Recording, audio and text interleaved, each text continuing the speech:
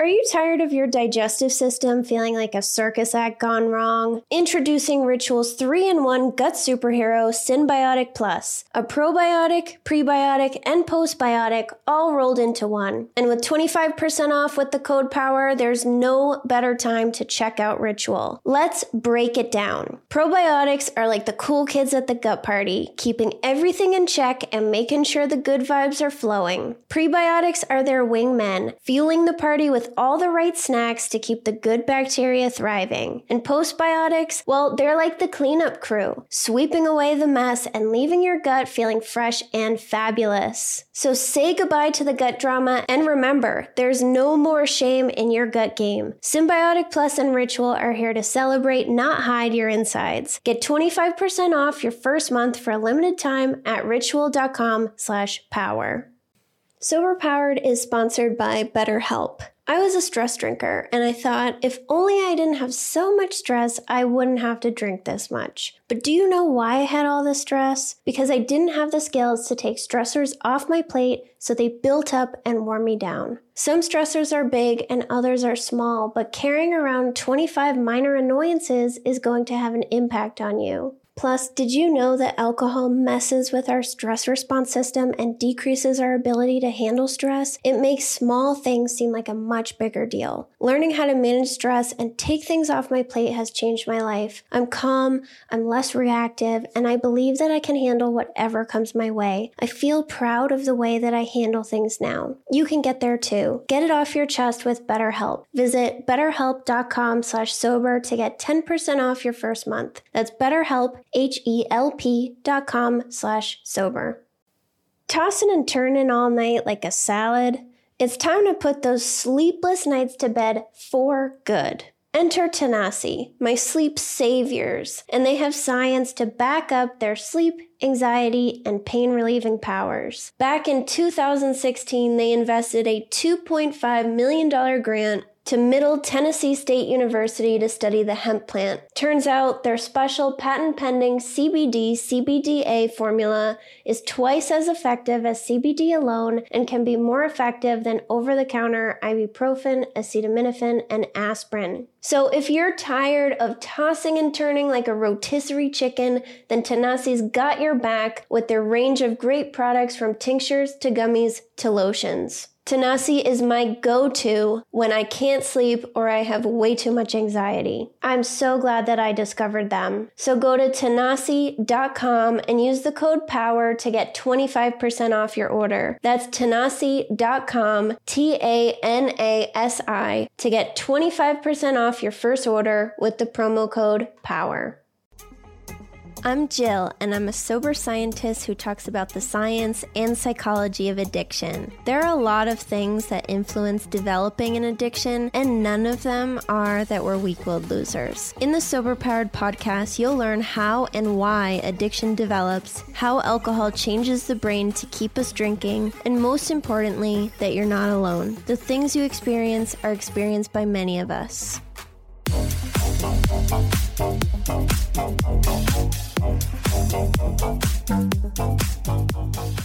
Welcome back to the Sober Powered podcast. Today, I'm going to talk about what to do when horrible things happen in your life and all you want to do is give up. I experienced something pretty bad recently and have had similar experiences twice back when I was drinking. I'll walk you through how I handled this situation in all three occasions, how I handle it differently now that I'm sober, how I resisted the urge to give up and drink it away, and what you can do to stay strong and move through pain when life gets hard. So let's dig in. One of my favorite things to talk about is emotional sobriety because I really do believe that it's critical for a happy life. Talking about it when life is amazing is one thing, but following through when disaster hits is a totally different story. Recently, I had something very upsetting happen in my life, probably one of the worst things that could happen without anyone being injured or in danger or something like that. I was immediately pissed off. I held it together because I was at work at the time. But when I got into my car to drive home, I had an overwhelming urge to just say, screw it all. One of my biggest triggers is someone telling me that I'm stupid and a failure, especially if it's a man in power telling me this. That's what happened to me this past week. I've had this happen 3 times in my life, so let me walk you through each time and how I handled it. So the first time that I experienced this was back when I was 22. I had a professor tell me that no one in the department had any confidence in me that I would succeed.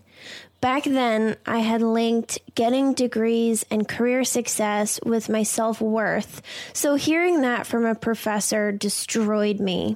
My husband and I had been dating for, I think, less than 6 months at the time, and I went to meet him somewhere private. A classmate ran into me on my way to my hideout and saw how upset I was. She eventually found me with another friend, and they brought tequila.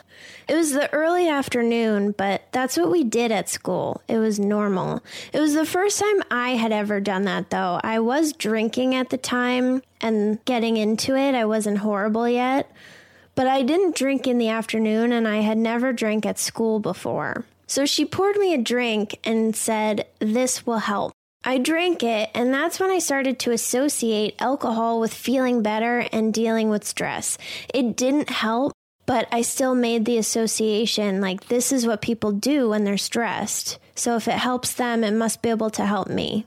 So I cried for about 24 hours straight and felt sorry for myself, and then I made a plan for what I was going to do with my life. Screw science. I decided to become a teacher and would continue with that career for 5 more years. And that's also when I started day drinking. I had about a month left of school, and all of my professors treated me like a ghost. They wouldn't even look at me when I walked by. It was miserable. So I would go to school, stop at the liquor store, go to my husband's apartment, and drink an entire bottle of wine by myself. It helped with the feelings of overwhelm and failure and being a loser and all of that. And that became my routine for about a month. And then I started working towards my teaching career. So I taught for 5 years, and that's when I became a daily drinker. I had so much stress from my job, but I knew that alcohol helped with stress. So eventually, my drinking became unbearable, and I blamed it on the stress from teaching. I thought if I had another career, I wouldn't have to drink so much. So that's why I switched my career to lab work, which was back in 2018.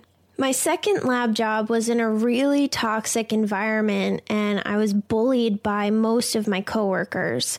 People would obsess over what I ate for lunch and try to get me to eat more or eat some of their food. It was really, really weird. It became so bad that eventually I just started hiding during lunch so that I could eat in peace. They even accused me of having an eating disorder in front of the entire department at a party. They said, it's at the point where it's like, just eat something, please. It's confusing because they saw me eat every day and I was eating normally. No disordered eating behavior. And I can say that with confidence. And I would be honest with you guys if I, was struggling with disordered eating back then, but I wasn't. So this group of people also started telling my boss that I wasn't doing any work ever and was just on my phone at all times. People would walk by my desk constantly to look at me, which I guess was for potential ammunition. My boss believed them over me, and I felt like everyone thought I was a stupid failure again. I got super drunk every day for about 2 weeks, blackout drunk. I was furious because I didn't think I deserved it. I'd get drunk, blast music, and cry from the time I got home from work to the time I went to bed. I went to work every single day with a hangover of death and spent the entire day getting angrier and angrier to fuel my drinking that night.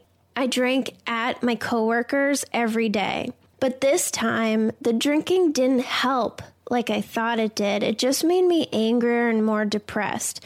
I never felt better.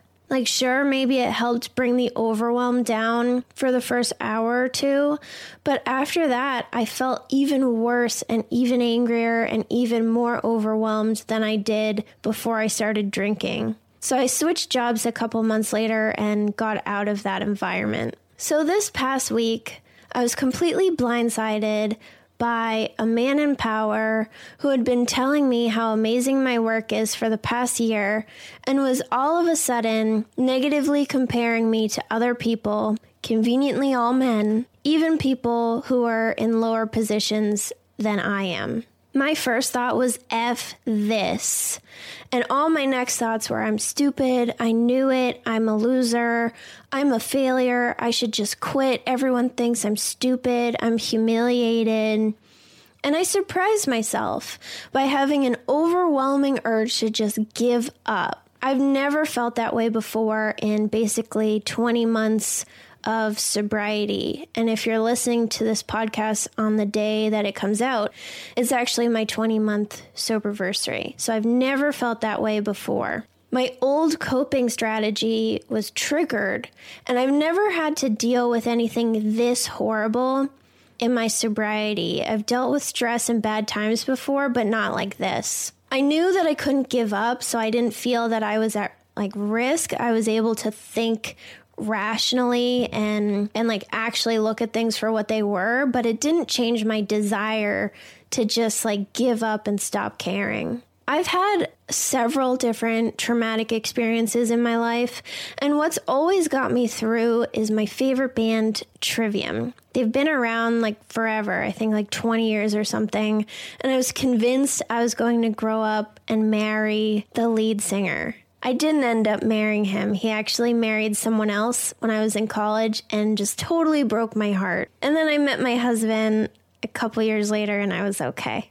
But when I was 18 and dealing with PTSD, I used to listen to one entire album of theirs per night to help me get to sleep. Since I knew that I couldn't go blow up my life, I put my headphones in at work and just blew my ears out instead with Trivium. I maxed out my phone volume. It was so loud, but it helped. It pushed back the thoughts of I'm stupid, I'm a loser, everyone thinks I'm a failure, and just let me focus on the music and my lab work. A couple hours later, I was even singing in the cold room by myself, which is just what it sounds like, a freezing cold room. This didn't mean that I was feeling better. I still got worked up every couple hours about it, but I was able to calm myself down and take my mind off of it. When I went home, I vented to my husband for an hour and told him everything I was feeling. I woke up the next day still feeling really horrible, but feeling like I could at least handle it. I had already come up with a plan and several backup plans for my life.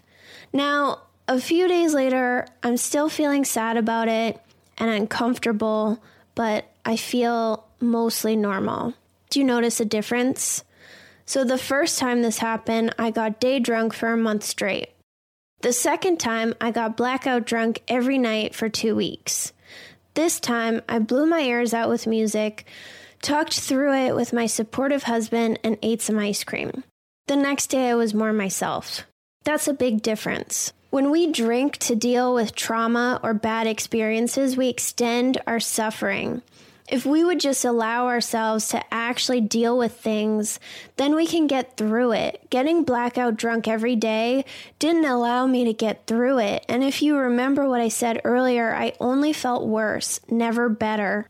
I just extended my suffering. Bad or stressful things happen in our lives all the time.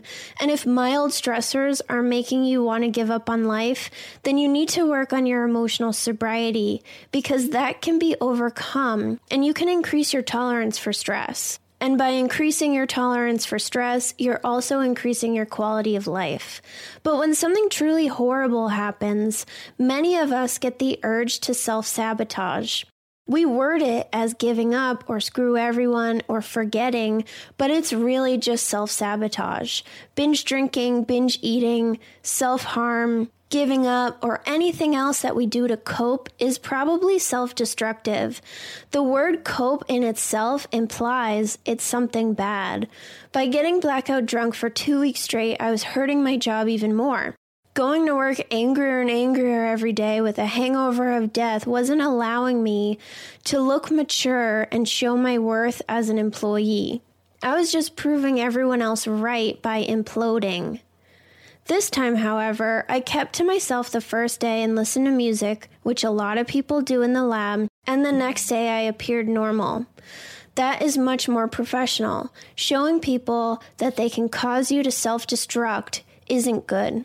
I feel that the first event that happened when the professor said no one had any confidence in me was traumatic. It changed my personality and the way that I approach other people professionally.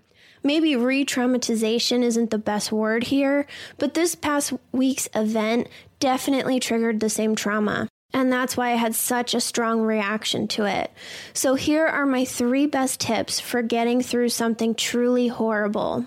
Whatever you feel compelled to do, process it and ask yourself, is this self-sabotage? It probably is. So if you're not sure, then just assume it is. Choose something that's not self-sabotage and do that instead. So this takes self-awareness. So if you're not there yet in your emotional sobriety journey, then just keep working towards it. My first couple urges were to get wicked drunk and screw everyone and to just quit my job on the spot and never come back. 2 terrible choices. Instead, I considered all the options I had and recognized the only one that wasn't self-destructive that would still help me was music. So I put my headphones in and turned up the music as loud as it would go. If you find yourself very overwhelmed and needing some musical support, then look up Trivium wherever you listen to music. Their album Shogun from 2008 is the one that helps me the most because that was the brand new album of theirs that was released when I was 18. My next tip is to tell someone, but not everyone. You might have the urge to go on a rant on social media or tell all your coworkers about your problem, but don't do that. It feels like it would be comforting, and that's why we get compelled to be so public, but the result is just feeling embarrassed about it later when we cool down. And we don't need to feel even worse than we already feel. Tell a trusted friend, family member, or your partner, and that's it. Don't make a big emotional post on your personal page. Don't make a big scene at work.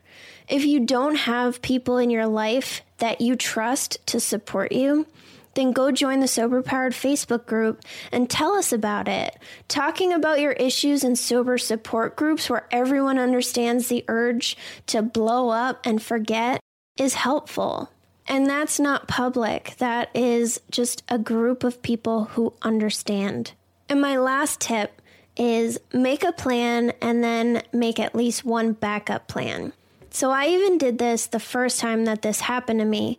I cried for 24 hours and then immediately made a plan for my life. I remember first thing in the morning the very next day, I was on my phone doing research, making a plan for how I could become a teacher. So I did the same thing here. I made a ton of plans. If I did decide to leave, what types of jobs would I try to get? I looked online and familiarized myself with the options. I thought about staying and how I would handle it. I thought about staying and working towards leaving in the future to podcast and do YouTube full-time. How would that work? What steps would I need to take? I thought about staying and going part-time to get a degree in addiction counseling. What school would I go to? How much would that cost? Planning is important because when we're upset, we feel hopeless. Planning allows you to get some hope back into your life. It also allows us to feel safe because we have so many options. Allow yourself to feel bad for however long you think is appropriate, depending on what happened, and then pick yourself up and make some plans. You can still feel bad while you plan, but even the act of planning will help, and it will definitely protect your sobriety. Don't just sit around defeated and feeling sorry for yourself. You need to do something about it because no one else is going to do it for you. So remember, bad things are going to happen to us. Getting sober doesn't mean that life becomes perfect. It just means that now I don't have to explode my life for weeks or months, and I can actually work through my problems. This stuff is definitely not easy for me to talk about because there's a lot of shame around it, and it's very easy for me to believe people when they say bad things about me. When some troll on social media says something, I can now let it go. But when it's a person in power, especially a man in power, it's very easy for me to just automatically believe it. Please share this episode if it was helpful. And I also want to let you know that I am working on creating an emotional sobriety course, tentatively launching Tuesday, August 17th. If you go to my website, soberpowered.com, there's a spot that you can sign up for the waitlist so you can get updates and information about the course. And there will also be an exclusive waitlist-only coupon code. So go check that out on my website. Have a great day, and I will talk to you next week.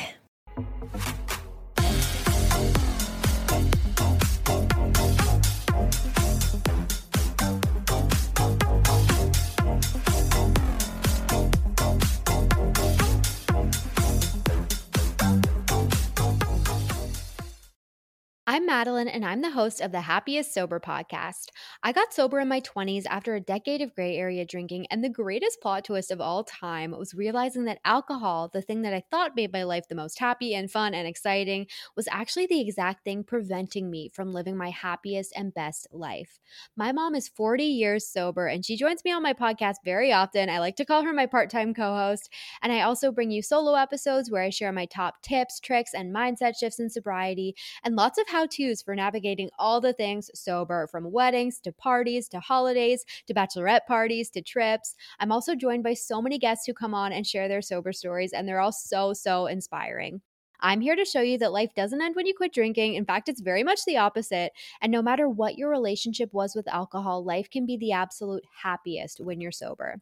New episodes come out every Tuesday. You can listen to Happiest Sober podcast wherever you get your podcasts.